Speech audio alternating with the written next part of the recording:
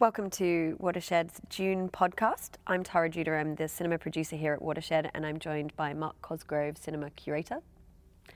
And this month in June, we have loads of films we're really excited about. So we're going to discuss a few of those before we come on to celebration of Frankenstein and the Sunday brunches throughout the month of June. Let's start with one that we both saw, Mark, that we both really enjoyed. And I think this was a real pleasant surprise. My Friend Dharma. Very much a surprise, because the prospect of this film, which is a portrait of the early life of the notorious American serial killer Jeffrey Dahmer, and it's a drama about that, I just thought to myself in advance, I thought, what is this thing about, getting inside the mind of serial killers?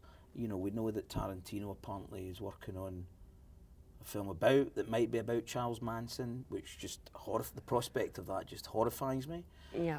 Of course, Lars von Trier, just a few weeks back in Cannes, has given us The House That Jack Built, which is a fictionalised, but is about, a serial killer.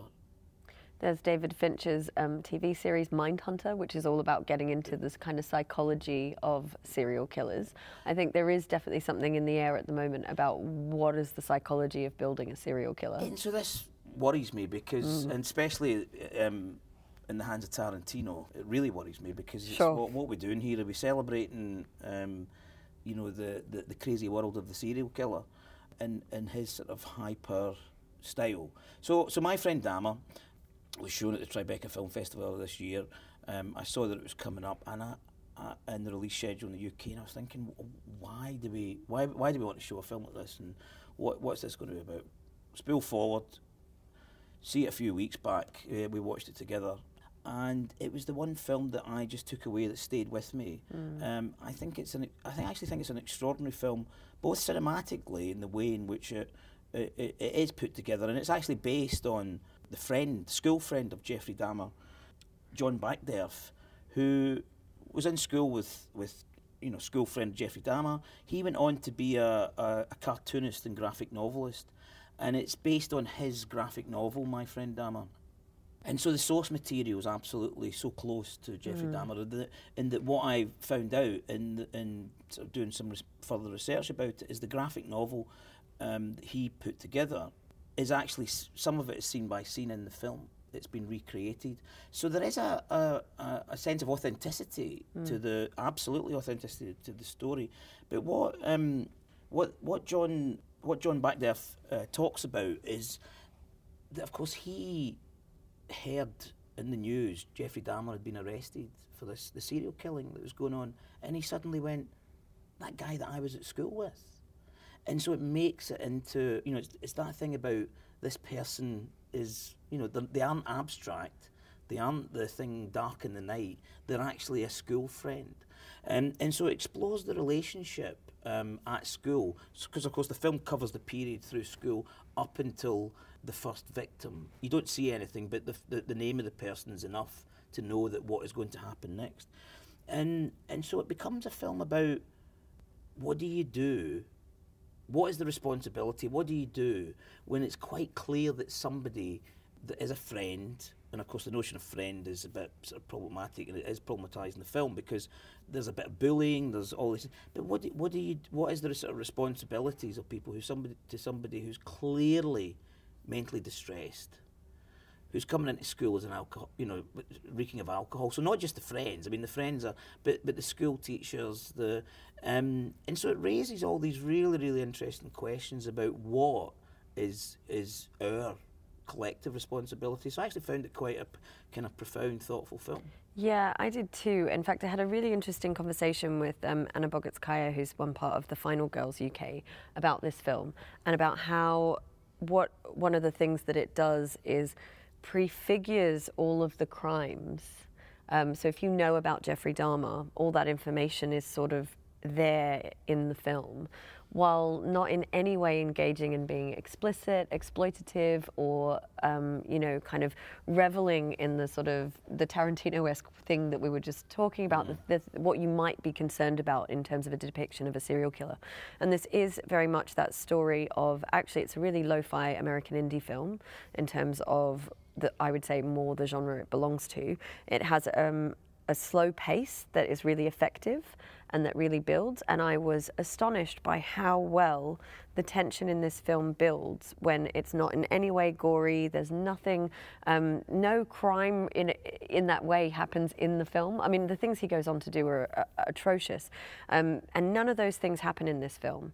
But it's just looming, this incredible impending sense of dread. And I found the performance, the climax of this film terrifying, even though nothing happened. You know, but I just found this film to be absolutely gripping. I think it's an incredibly suspenseful work, and it does that really well through the camera work. It does it really well through building tension and tone throughout the film. Well, I was going to say it's very much in the performance of Ross Lynch, who, you know, is known and for Alex Wolff, actually. I think the supporting one of the supporting characters is also brilliant. But that performance from Ross is you get that sense of the impending doom, but that it can be changed if only there was a kind of connection that was made, if only there was something that, you know, you get, and I think he manages to get that emptiness in the stare, in the bulky performance that can feel sort of a bit arch.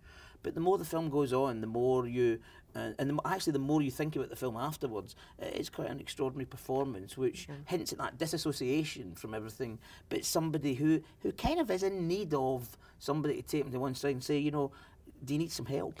And I think what's so interesting about that is, so constantly throughout the film, that you were just saying, that feeling of if only somebody had intervened, if only somebody had done something, is that is also, and it's very clever, that's also the story of what happened when he went on to become a serial killer. They could have caught him multiple times before he was caught. The police, I mean, it's astounding how many times he wasn't arrested when he should have been, and how many times he got away with things where it was quite clear that it was sort of shoddy police work, or just like the slipping through the fingers thing is kind of extraordinary. And so I think that the film very cleverly does that, because it is pointing to both the systemic problem of social structures that don't support and don't notice things early enough, and that's the family structure, the school structure, the police structure. It's all of those things. It's like they every single one of them systematically failed to pick this up and to prevent the atrocious crimes. I think it's a really fascinating film. So I've certainly gone from a feeling of why do you want to see a film like this, to saying to people, look, you should really go along and see this film, because so I hope people do when that opens this month. And so also this month we have a film called Achambra, which is a really fascinating, sort of almost Italian neo-realist style film. So it's an Italian film, but it's about a Romani family, and it focuses on actually the kind of intersection between the Romani culture and migrant culture, because there's also a lead character. We follow a young boy, Pio, and his friendship with a migrant from Burkina Faso, Ayiva. So it's this kind of relationship between two people who are on the fringes of society. And it's in a impoverished community. They're sort of living in a kind of style of ghetto, I guess. I mean, they live in a house, but it's, you know, they live in very poor conditions. They're stealing electricity. And what's most fascinating about the film is that it sits in this space of non-professional actors, but in a way that it's like the characters in the film are the people who live there playing versions of themselves. So I suppose in a way you could say the narrative is fictional, but actually most things about this film are just very naturalistic. Also, it's not a heavily plot or narrative-driven film, so it is a kind of slice of life looking at the existence of these people and a young boy growing up in this scenario, you know, smoking a lot, drinking a lot, kind of exposed to petty crime, theft, no strong role models, problematic role models, but also kind of the existence of his way of life. It won the Europa Cinemas Label Award. I think that, you know, this film is one that really casts an eye on a section of society that quite often just goes unnoticed and that people aren't really willing to look at. And I think that what's successful about the film is that it doesn't have a kind of probing, judging eye. So the camera follows the characters very much in that style of Italian neorealism, or maybe in the kind of Jean-Pierre and Luc Dardenne style. So we kind of get a sense of following the character rather than passing judgment over him. I've not seen I Chambra yet, but I saw the director's earlier work and thought it was really interesting in terms of capturing or presenting on screen those sort of marginalised communities and voices. So I'm looking forward to seeing this. And for people who have seen Mediterranea, the 2015 film that you just mentioned, actually, so the character from Burkina Faso in this film, Aiva, is the same actor from the previous film. Really? So there's sort of almost like a carrying on of that story. So slight change in mood for my next choice is The Happy Prince by Rupert Everett, the actor Rupert Everett, who plays Oscar Wilde in this film. And now Rupert Everett has had a long-term relationship with Oscar Wilde, as he's played him in many different both films and theatre. I think there's a bit of Rupert Everett that will forever be Oscar Wilde. But he both directs, so it is a passion project, but that is to sort of slightly might think, oh, it's not very good then, if it's a passion project, it can sometimes be, well, maybe they shouldn't have been so passionate. But in a way, his knowledge, enthusiasm, obvious love and identification with Oscar Wilde, and that everything that Oscar Wilde embodied in terms of that sort of the gayness, the flamboyance, the creativity, the intellectual wit. Rupert Everett really, really captures it as a performance. And also he's directed it, and he shows a really great directorial hand and eye. But it covers the period of the trial and post that in Reading jail, and then his exile in France and in Italy. And it cuts between it cuts between all of those parts of his life. And The Happy Prince refers to a story that Oscar Wilde would tell his kids, and that is reflected in him telling a couple of street kids in Paris when he's in exile in Paris the same story, which provides a really nice sort of counterpoint and also a kind of parable about The Happy Prince, that reflecting on Oscar Wilde's own life. But what struck me whilst retelling, and I think we all know Oscar Wilde's story, but what struck me about it was its sort of resonance with now. And there's an extraordinary scene, which by all accounts is actually something that happened, was that when Oscar Wilde was transferred from, I think it was Wandsworth Prison in London, going to Reading Jail, they had to change at Clapham Junction. And the police made a big deal of the kind of publicness of this. Right. And so there's this incredible scene where he's vilified. People recognise who he was, because it was obviously, a big public figure in the press. And people were just spitting on him and really abusing him and, everything. And this began. And it sort of made you think about, that kind of level of homophobia and outrage, and the way in which, people are victimised. You sort of think, oh, this is kind of resonating actually with now. Right. And so there is a kind of interesting way in which that story is reflective of, and the way in which Oscar Wilde was treated is kind of reflecting back on today, which I thought was a really nice touch that Rupert Everett gave it.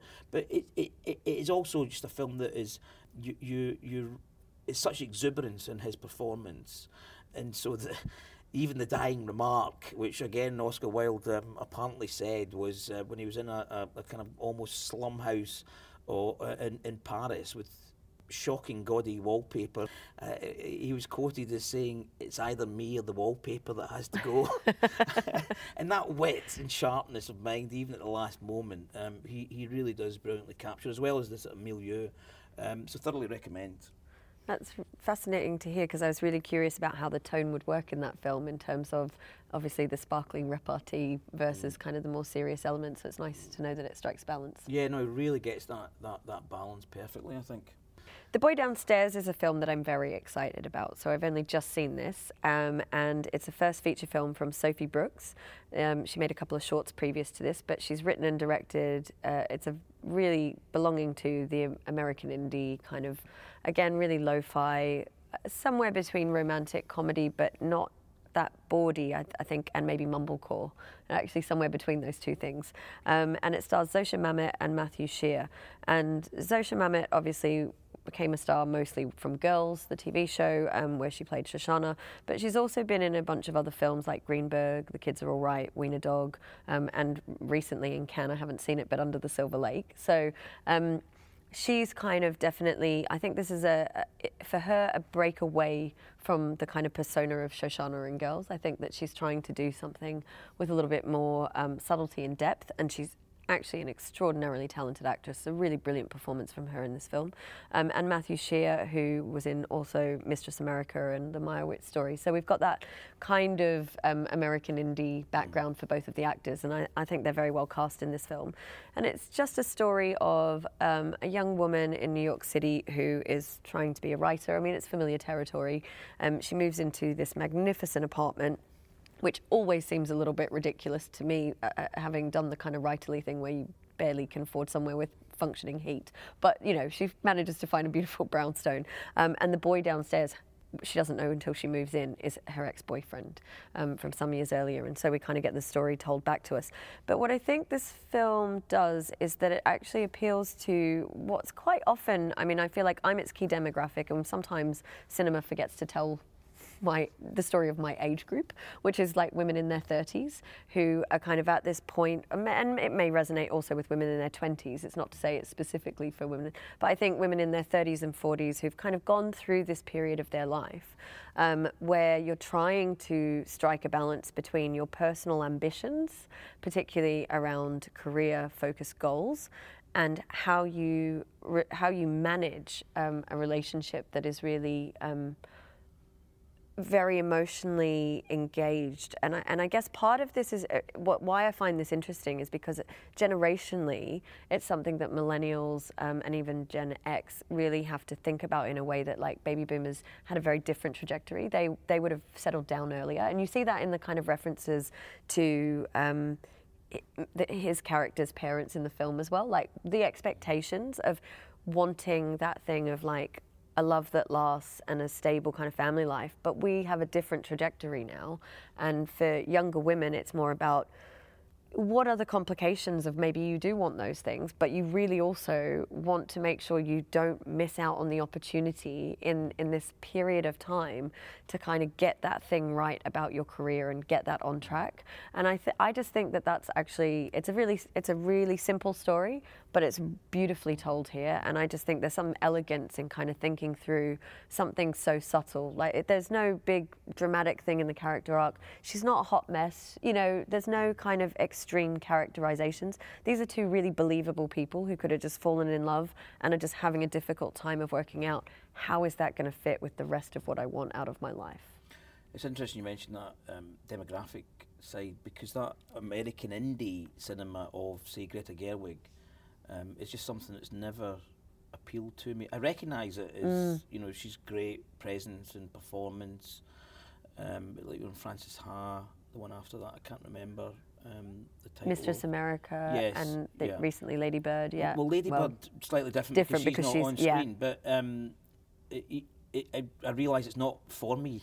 Yeah. So it's not actually, it's that thing, it's not for me. It's an interesting thing about the demographic. I had a conversation a few weeks back with the producer of On Chesil Beach, and we just agreeing that, you know, you think that On Chesil Beach, an adaptation of Ian McEwan, would be for a certain demographic.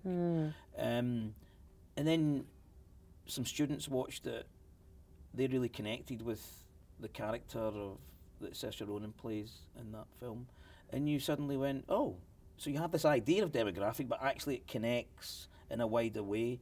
And I guess, you know, with American indie, it's speaking to an American audience as well, but actually it's connecting with UK audiences in a different way as well.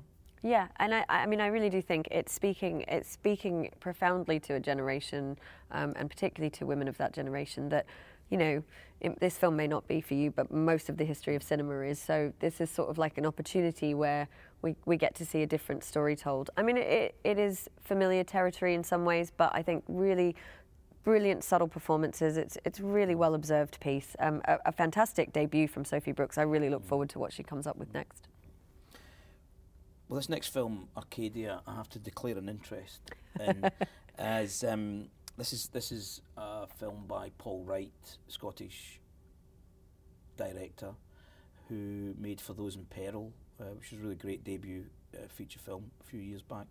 And what he's done with Arcadia is he's been given access to the BFI Film Archive, and he's put together, just uses archive footage, and he's put together this film which explores our historical connection with the countryside and kind of folk traditions, but brings it very much up to date.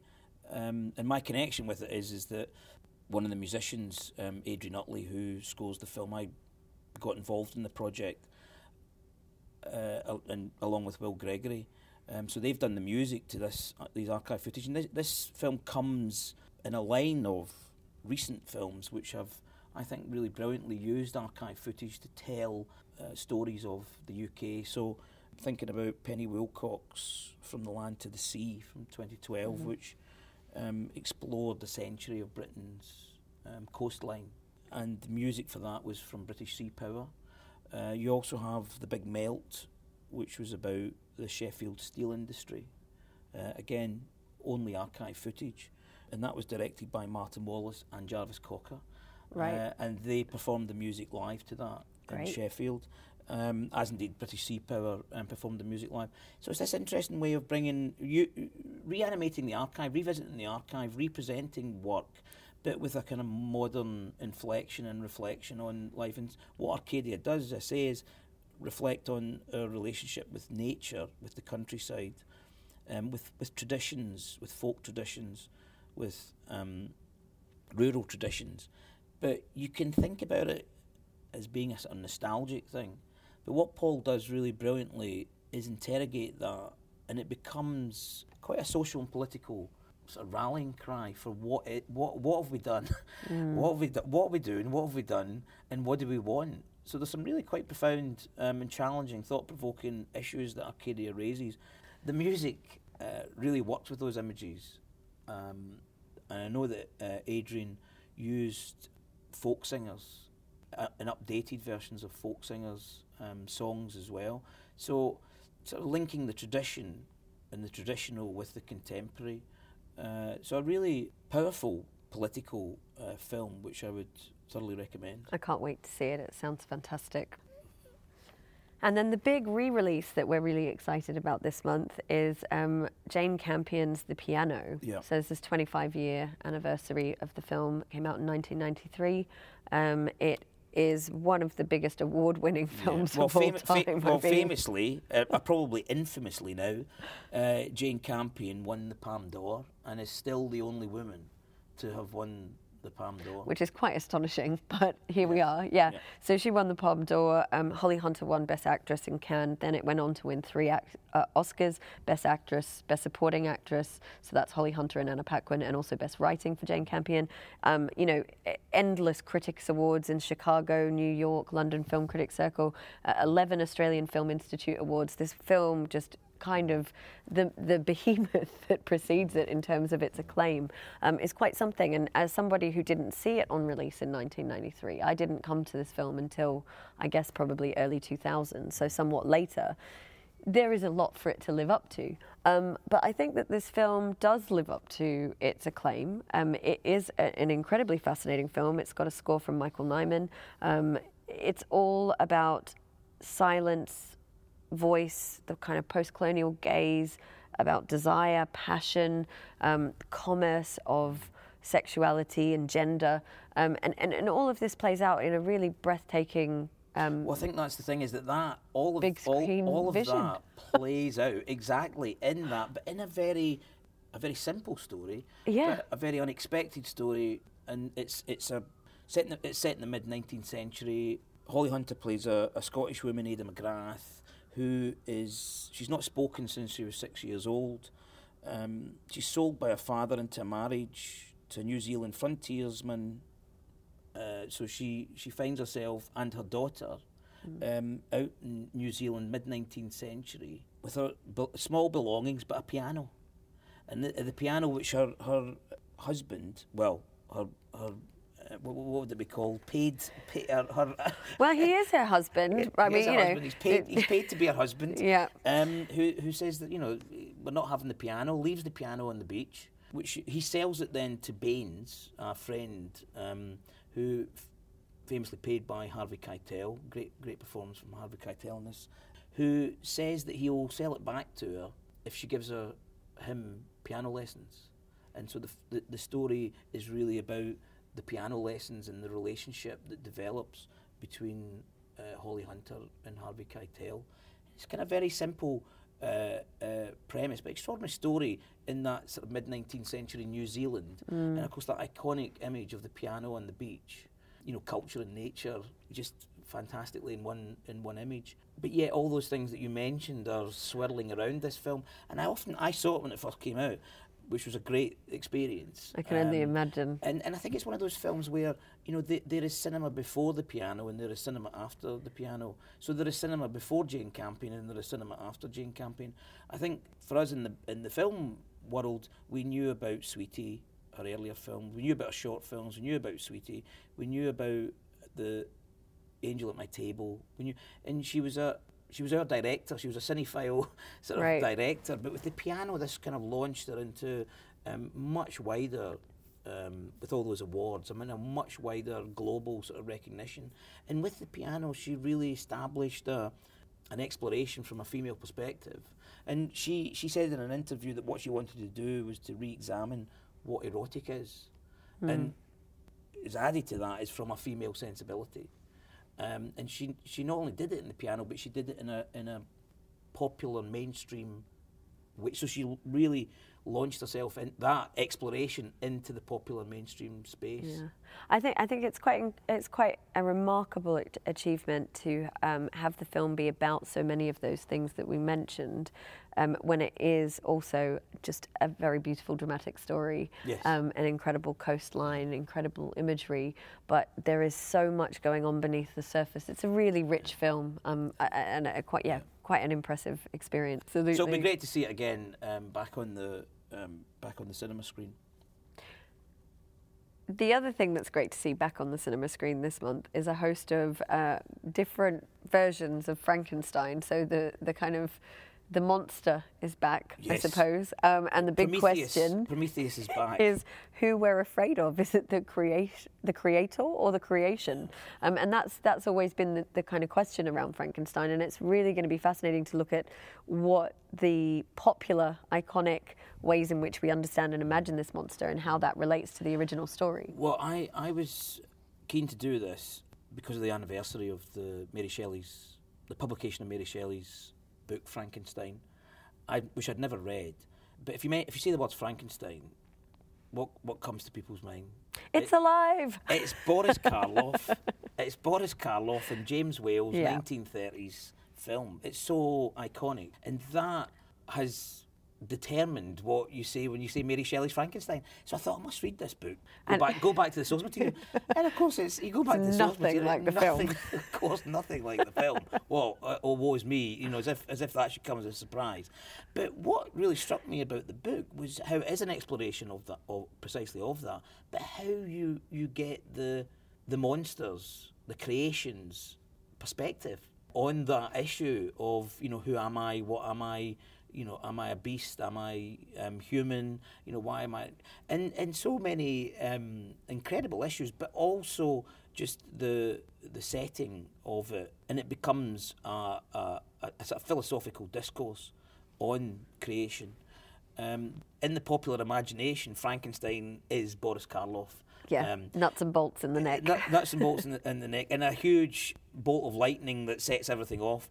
So I was interested to sort of just explore it a bit wider. So to see a sort of range of the presentations of Mary Shelley, Frankenstein, and I remembered that Ken Russell, of course, had made Gothic. I don't think I've seen it. I was trying to remember if I have, and I think I haven't. I haven't seen it for years, but what this is about, because the book was famously conceived on a night on Lake Geneva with Mary Shelley, Lord Byron, her husband Percivale Shelley, and Lord Byron, Drugs may have been taken, liquor may have been consumed, but they were in one of these big mansion houses over Lake Geneva. It was a stormy night. They told each other ghost stories. They told each other horror stories. It's brilliant, isn't it? And Mary Shelley, 18 years old, conceived of Frankenstein, and then wrote. And what Ken Russell does is puts us there in the origin of the myth. So it'll be interesting to see that again. Then later, more respectful, I guess, respectful to the chronology of the book. Mary Shelley's Frankenstein, directed by Kenneth Branagh, which tries to be more true to the book. And then, of course, Mel Brooks comes along. I mean, this is, for me, probably the greatest. Young Frankenstein is an adorable film. I mean, it really is. This is kind of Mel Brooks at his best, I think. It's hilarious. And it's one of those films where I wondered if actually it might have been a bit dated. Like, I hadn't seen it since I was a kid. And actually, Il Cinema Ritrovato in Bologna were showing, I think it was at last year's festival, a 4K restoration. And I remember thinking, why on earth would somebody go to the effort of making a beautiful 4K restoration of a Mel Brooks film? And then I saw it on screen, and I completely understood why. One, the film is just a delight. It's an absolute delight to watch. And two, cinematically, it's stunning, which you wouldn't kind of think for a sort of light, entertaining film like this, that this would be, a kind of comedy, a farcical parody of Frankenstein. And it really is riffing off James Whale's film, with Gene Wilder in the, kind of lead role, and Madeline Kahn, who's just an incredible actress. And it's hilarious, but it's beautiful, and the depth of colour in the black and white of this restoration is stunning. So I think this is a really fascinating film to come back to and to visit, especially through the lens of what was Mary Shelley's story, and then where have we ended up with the kind of pop culture references. And it is a story that I think will be remade, retold in generations, and it has got a really, it has a profound hold on the imagination, which is say just amazing. 18-year-old woman at the 200 years ago, and really pleased that Christopher Frayling, the cultural commentator, critic, Renaissance man, is going to be exploring that capture of the imagination. He's going to be giving a talk which will pull together, I'm sure, some of the films he'll be referencing, as well as its impact on a wider culture. Yeah, it's brilliant. So that's pretty much it for the month of June, although there are several films that we haven't managed to fit into this conversation, so there's lots more to explore. Please do check watershed.co.uk for further details and to find out about other films and events that we have this month. We'll be back to talk to you about the films for July, and you can get in touch with us, of course, on social media.